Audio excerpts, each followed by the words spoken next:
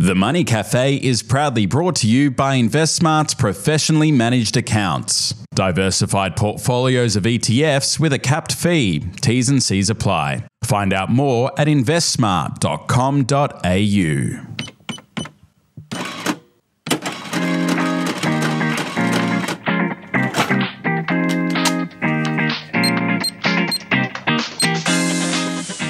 Hello, I'm Alan Kohler, founder of Eureka Report, finance presenter on ABC News and a columnist for The New Daily.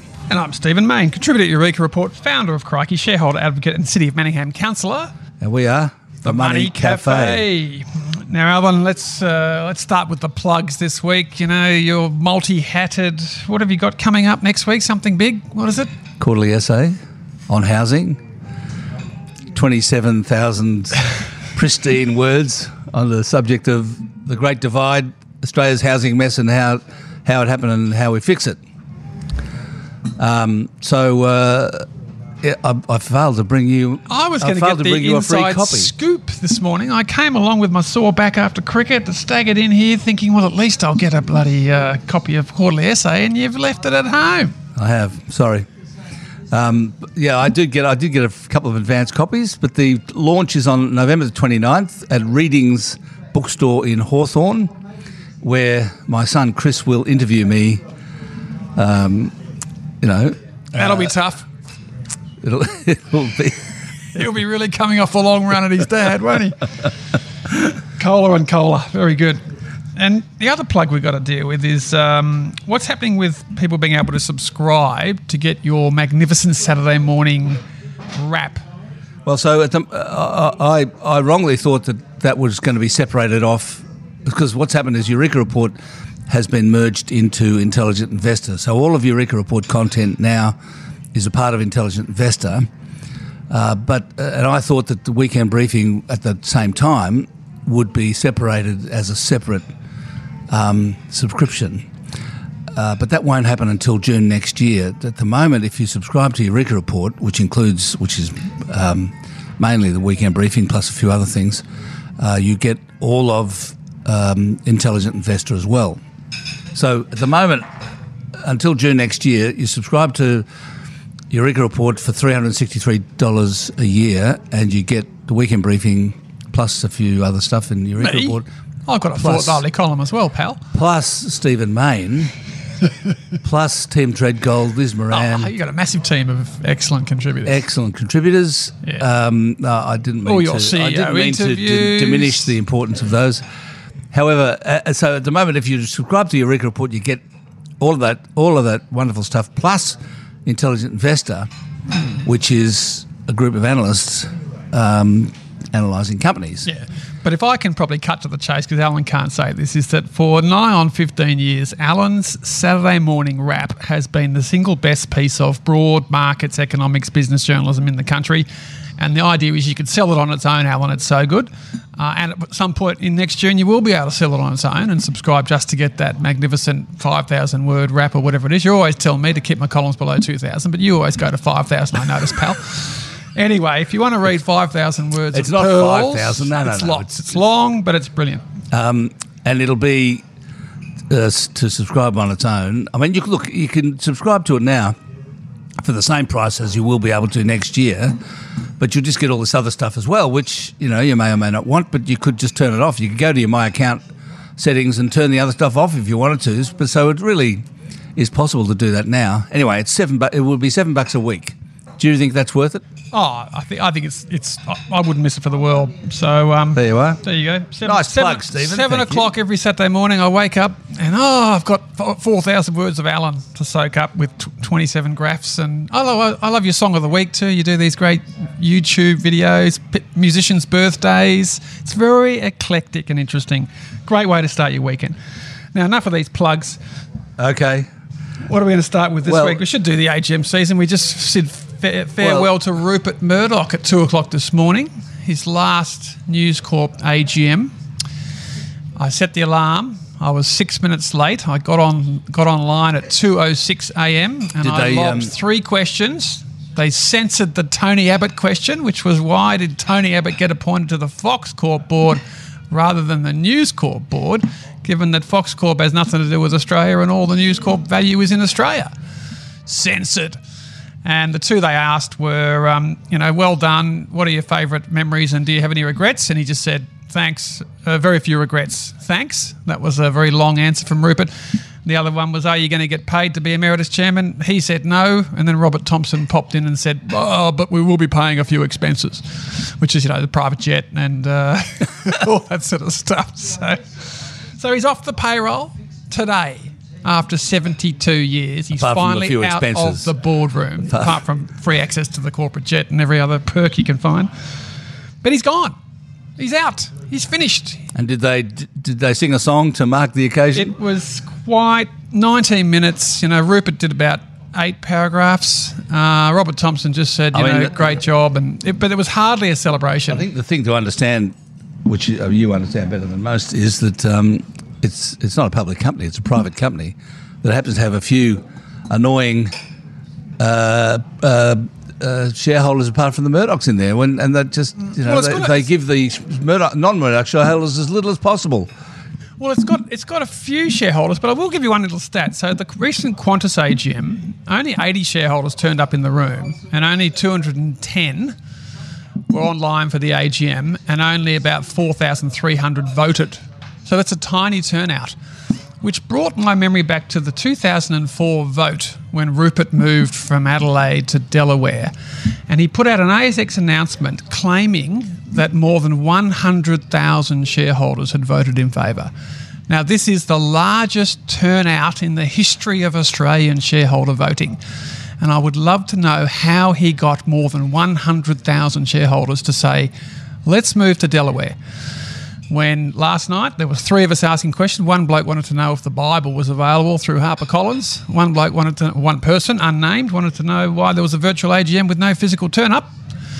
That's because you don't want to face-to-face them. And then I got my 2 questions and that was it. All done. 19 minutes. See you later. So do you believe that 100,000? I think there should be an inquiry into that.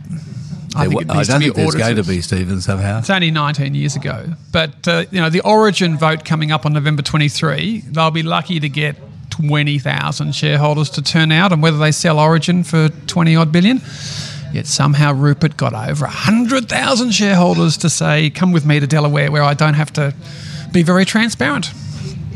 Anyway. I did 6 other AGMs yesterday.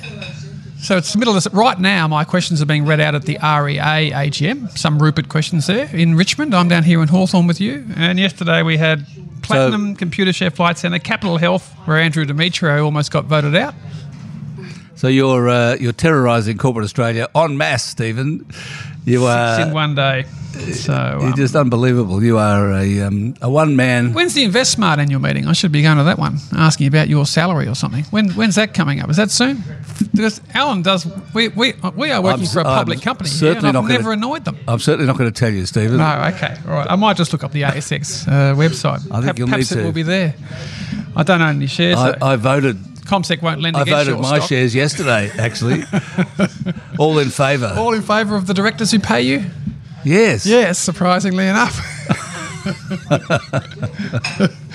Now let's talk about the wages thing yesterday. Data, it was 4% for the year, 1.3% for the quarter, which was the highest quarterly rise in wages in history, which was surprising, really. 1.3% for the quarter is the highest in history. 4% was the highest in a long time for the year.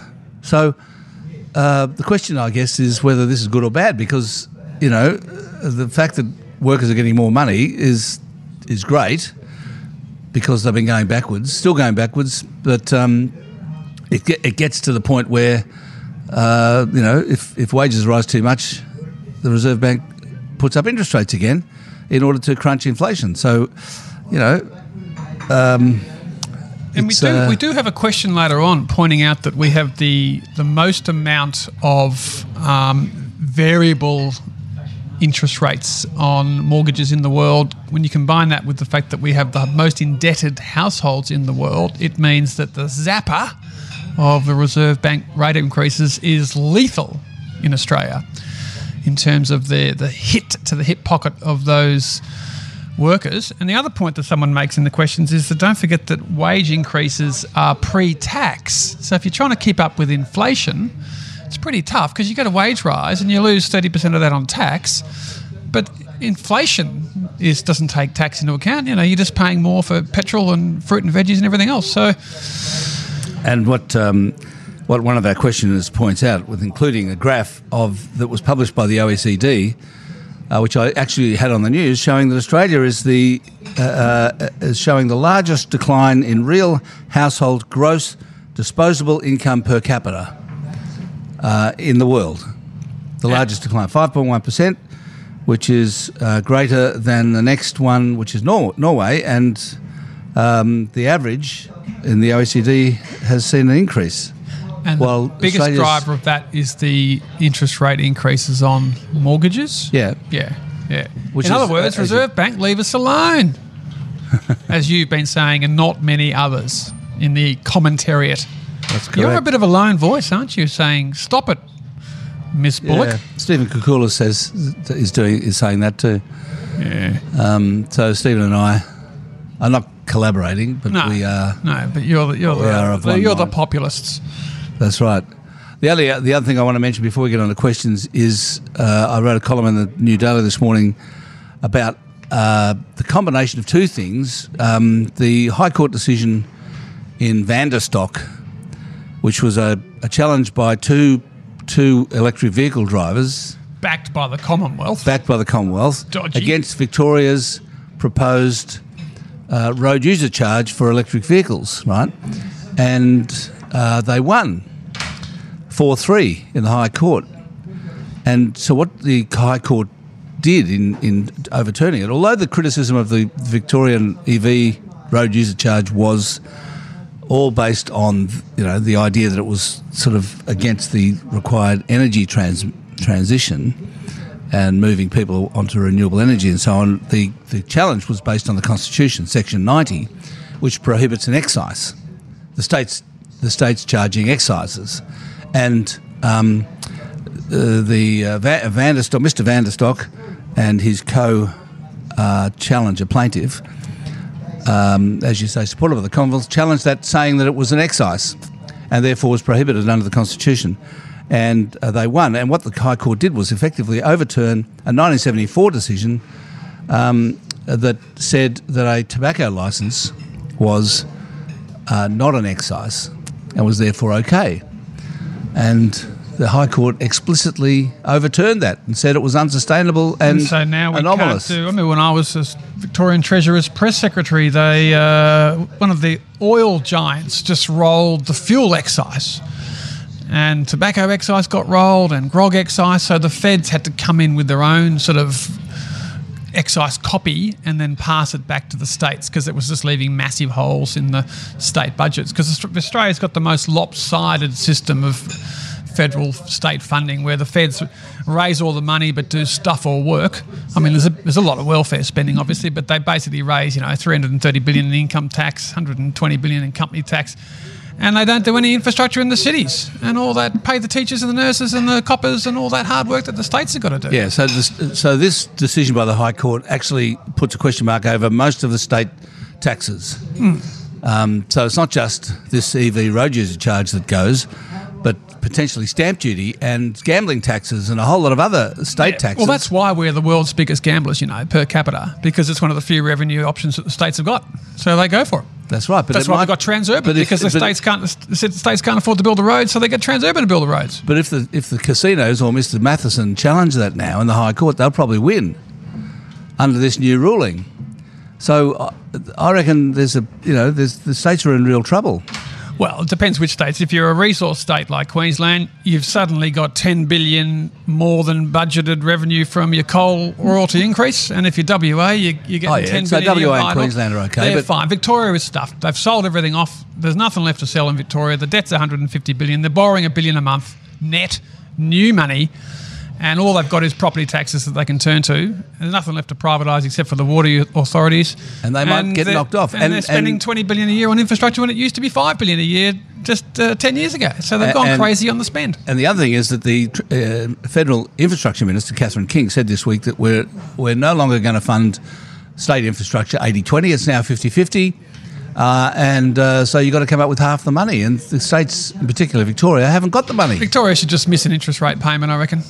Just say federal policy, can't afford to pay it back, and then the feds will just take over all the Victorian debt. Because basically, at the end of the day, there's an implied guarantee of all council and state debt by the federal credit rating, the national credit rating. And if a state defaulted, like Victoria, if Victoria didn't have the feds, we'd be broke.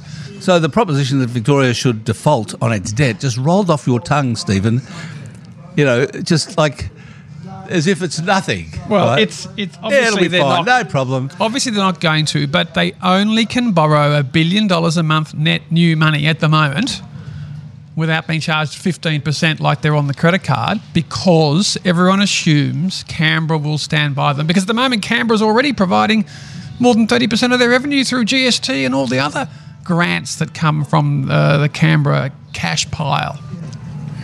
Anyway, I'd recommend it's a great column. Look up not only my column, but have a look at and read the judgment. Go onto the High Court website and read the judgment, because, but in particular the two dissenting judgments from Justices Stewart and Edelman, because Stewart said that this judgment would turn the states into fiscal minions of the Commonwealth. It's correct. They are. That's right. I mean, the Second World War, they lost the income taxing power. They are absolute client states. Edelman says that it undermines the whole federation. What annoys me is that we can't have an Irish-style constitutional commission that regularly recommends constitutional amendments, and that this wasn't fixed in 1974 to say that the states can lob excises on sin industries like gambling and grog and fuel and tobacco. Change the Constitution, please. That was what the 1974 judgment in the High Court said, and now it's been overturned. But it's like all this rubbish about if you're a dual citizen, you can't, Barnaby Joyce and everyone else, you can't run for Parliament. Change the Constitution to say that you can run for Parliament. I mean, these people are hopeless. They never try and change the Constitution when there's a million things wrong in that 16,000-word document that should be modernised. They don't want to have referendums because, referendums are hard. They get done easily. There should be 10 changes to the Constitution every federal election, bipartisan, just tidying up documents, like every second public company AGM has a tidy up to their Constitution that goes through with 99% in favour. Before we get to questions, let's just have a quick word from our sponsor. InvestSmart's professionally managed accounts is a digital wealth platform with diversified investment portfolios overseen by Australia's most trusted finance experts, including Paul Clitheroe, Effie Zahos, and the Money Cafe's Alan Kohler. Join thousands of Australians growing their wealth through InvestSmart's managed portfolios. Check out investmart.com.au for more information. Dawn says, thanks for your great insight. I enjoy listening while planting veggies at this time of the year. Good for you, Dawn, planting veggies as you listen to Money Cafe. Good stuff. She says, I attended the Qantas AGM in person, which was infuriating. Chair Richard Goyder was very disrespectful of retail shareholders, and was probably disrespectful, was he, of Stephen Mayne? Is that true? Well, I was working from home that day, but he didn't let the directors comment on some of my questions, and he rejected most of my suggestions, although he did release the voting results by shares and shareholders to show that. There was 4,300 who voted, blah, blah, blah. So that was the one good thing he did. But look, I agree, he was quite arrogant. And Dawn, well done for you for being one of the 80 shareholders who turned up out of the 178,000 Qantas shareholders.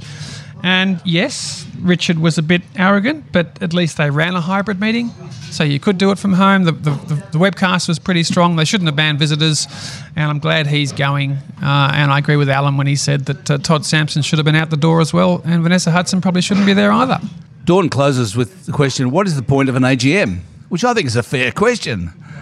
Look, the AGM is an insurance policy when something goes wrong that is how you remove the directors. So you need an annual opportunity to sack the people you're trusting with the company. When everything's going well, it is a pointless exercise, and basically it is an election announcement event because everyone votes by proxy, which closes 48 hours before the meeting, and it's a chance for the mum and dad shareholders to have a tea and bickies with the board, but no one's turning up these days, so it is a bit of a pointless event. It is. Except when there's a crisis, like a Qantas. I know, but if there's a crisis, the shareholders who want to get rid of the board can call an extraordinary general meeting. No, but you've got to have that. It scares them because people say, well, this is a bit of a cowboy behaviour. If we do this, it might come up at the AGM this year. So knowing it's on every year gives you good behaviour. It stops people going off the rails. It's like having to do a performance review every year. That's what it is. It's a performance review. Matt says, if central banks increase the rate of quantitative tightening relative to interest rate tightening, would this not lead to a greater tightening of financial conditions, i.e. higher government bond yields, which would more directly deflate asset prices? If this were true, would that not be a more equitable way to transmit monetary conditions? And as an aside, stop ragging us financial advisors. We're not all terrible people, says Matt. We love financial advisors. We don't think you're all terrible people. No, we don't think that. Your whole business model, wasn't it? Was on financial advisors are a bit dodgy. People are overcharging. Subscribe to Eureka Report and live your life without a financial advisor. Isn't that your whole meaning of life? I wouldn't say that, Stephen, but I do think a lot of financial advisors charge too much. But yes. Anyway, so go on. So the question is should they be doing more quantitative tightening, i.e. money shredding, rather than jacking up the price of money? Well, they're doing both. But they should be doing more of the shredding and less of the increasing the price, I would argue. You could possibly argue that. I mean, but money supply is declining everywhere, and that's tending to bring inflation down. Look, I mean, I think, what they would have to do is, in order to accelerate the quantitative tightening, they'd have to buy bonds. They'd have to sell bonds to the banks. The banks would have to want to buy them. The interest rate would have to be higher. They'd be driving the price down.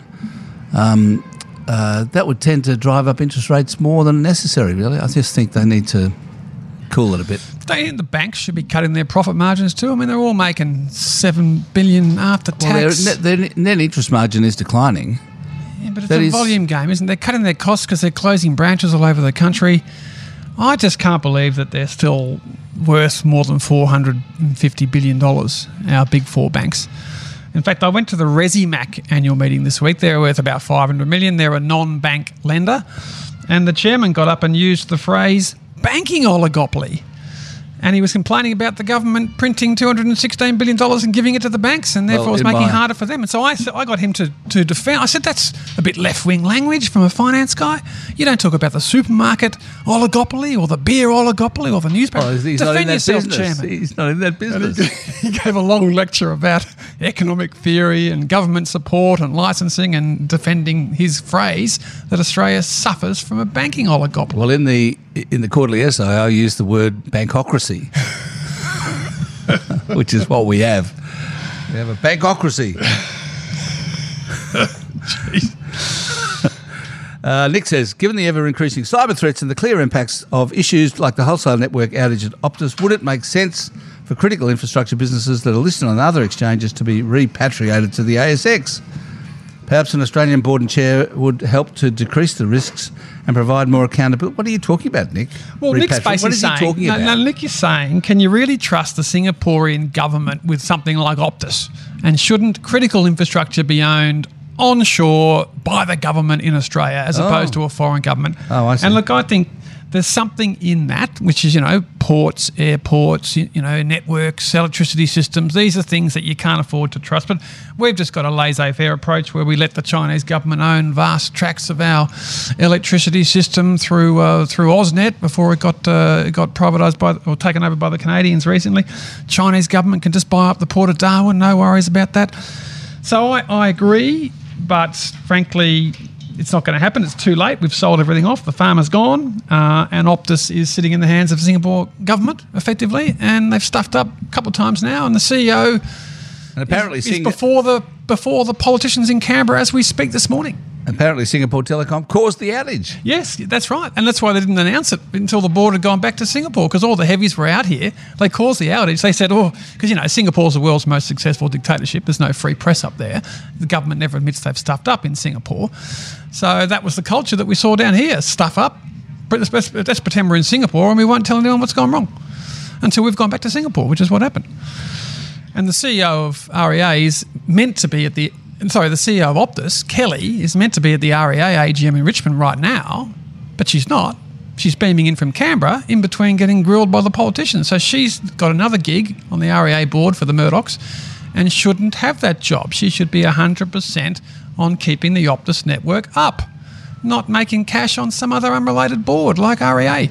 Next question. Your turn. She also listens while she's doing the gardening. Correct. Excellent. It's been great to get more questions from our female listeners too. Thank you, Louisa. So super funds have a lot of money to manage. It can't be easy to keep making the returns they need. Property's been an appreciating asset over the past 30 years. The combination of rental yields and capital appreciation has made it an attractive investment for many people. And then Louisa basically goes on to say, why don't our super funds invest in residential property? Because it's been going up as an asset class. It's a good investment. It's huge. There's $10 trillion of it. Why is it not owned by the likes of super funds and public companies? And the answer is very simple. Because they would not be exempt from land tax like the family home, and so that becomes prohibitive to own at the corporate level, because the tax rates, the council differential rates, the land taxes just make it uneconomic. So the system is designed for fragmented owner-occupied residential market in Australia. And then you've got the negative gearing, puts the private investor into that space, but you just don't get the corporates mass owning housing in Australia. The other reason is that, and that's the main reason, but the other reason is that super funds regard real estate as a yield investment. They invest in commercial real estate, shopping centres and offices for the yield, for the rental yield, and the fact is that residential property is a capital gain investment. The yield on residential property is half what it is on commercial property. Mm-hmm. Well, I'd also say it's a tax deduction exercise, because we've got ridiculously high tax rates in Australia. That's right. Even though you think the stage 3 should not happen, our taxes are very high. We're paying $330 billion a year in income tax, and a lot of people are negatively gearing into property to get that down because it's so high. I don't agree with you about that. I think that income tax in Australia is not high enough. Wait, $330 billion is not enough? I was listening to the poor... It's not a question of the poor amount. CEO of Computershare yesterday, right? I asked the question about why you're selling shares on the market. And he says, well, every time I get given my bonus shares for performing well, I have to give 50% to the government in tax before I've even sold the shares. This is the world's most punitive taxing regime on share bonuses for executives, and they have to keep selling the shares to give 50% of their shares to the... That's another That's matter. income tax. That is income tax. Yes, I understand, but sure. I mean, get them change it so that you don't have to pay it when you get the bonus shares. Only charge the tax on the I'm saying 50% cash, is ridiculous, and the top tax rate should be 30%. Is what I'm saying. Of course, it shouldn't. That's ridiculous, Stephen. Well, so 15. It's 15% in Hong Kong. Well, so how do we attract talent to Australia when we say you come here, you pay 50% tax? Surgeon. Which of your government being a surgeon in Hong Kong? Which of the government services are you going to do without in order to achieve that? I mean, honestly, mate, we can print now. Come on, we can print our way out of trouble. Oh, I see. You don't need to have the highest income taxes in the whole of Asia. You can just print. Yeah, okay. Let's have an argument about Hawke-Keating policies now. Alan often comments glowingly on the Hawke-Keating era. Grateful if you can reflect on 3 or 4 of these economic policies, either the impact they had on them then and how they've shaped our modern economy for the better. Well, this is a long question. Stephen reckons the floating of the dollar is praised as overcooked. Yeah, because it would have happened anyway, is what I'm saying. I mean, it happened. They did it. They actually did it. But it's like saying independent reserve bank. I mean, they didn't do that. No, but and it was all everyone's done part that of, now. No, but it was a part of opening up the economy, and which is what was great. I mean, broadly speaking, without getting into too many details, broadly speaking, Keating opened up the economy to the world. When at that point, Australia was hunkered down, closed up, protected. He got rid of tariff protection and subsidies for manufacturers and the likes. I thought the superannuation reforms were great because we now lend to the world. And I think dividend imputation was good, and licensing foreign banks was good because banks are the arteries of the economy. Yeah, but it's never worked. Foreign banks have never got anywhere in Australia. The big four still control the place. Yeah, but when we had 30 billion of write-offs in the 1992 recession we had to have because Keating put rates up to 17%, about 10 billion of that was to the poor old foreign banks who regretted they'd ever taken the licenses up in the first place. That's right. But any other good policies from Hawke Keating? Oh, I can't. I mean, tariffs was tough, particularly given the manufacturing workers union sort of element. Yeah, I mean, there are arguments both ways on tariffs. Budget reform too, just balancing the budget, bringing home the bacon. I mean, the impression, the sense that I get, and the memories I have of those times was we had a treasurer who actually understood the economy. And knew what was going on and was able to communicate communicate properly about what was going on, and he got it. And he made us all very economically literate. He did, because he was so lyrical and brilliant as a communicator. He educated the nation as he reformed the nation. I remember when he did that Banana Republic speech from his mum's kitchen. No, it was the kitchen in the Hunter Valley, and he was getting scowled at by the lady doing the dishes because he was in her kitchen as she was doing the dishes. I thought it was his mum, but anyway, and it was just off the cuff. He was raving down to the phone. If we don't fix the place up, we'll become a Banana Republic. And I was in year 10. And the dollar went to 58 cents that day. Fell 4 cents in a day. It was reckless, and I don't think it should be celebrated. It was reckless. The thing is, I was editor of the Financial Review on that day, and someone told me at lunchtime about it because he was on 3GB or something. 2GB with John Laws. It was John Laws' interview. Sorry, he was on John Laws. And someone told me about it, and I thought, right, this is page 1 tomorrow. So I got a transcript of it and put it on page 1. And it was a big story. Yeah. Now, Nick says there was an article in the Sydney Morning Herald recently. We've got time for one more question. Is this the one we want?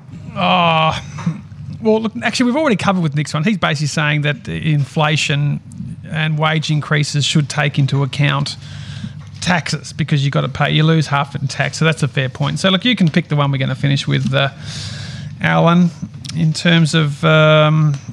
I like the David one, actually, where he says that Money Cafe is basically fantastic. Question 10, he says it's fantastic because we've gone from having a begging bowl to the rest of the world to being a lender to the rest of the world because we've got this $3 trillion of super savings and we now have over $1 trillion of investments all over the world. And I'll give you one little anecdote about this. I remember when I was working for the Kennett government and we were about to float Tabcorp in 1994, and Western Mining did a $700 million capital raising the week before, and this was a disaster for the Tabcorp float because it had drained a lot of the savings pool out of the equity markets that we were hoping was going to prop up the Tabcorp float, which came in at the bottom of the range at $2.25 versus the top of the range $2.70.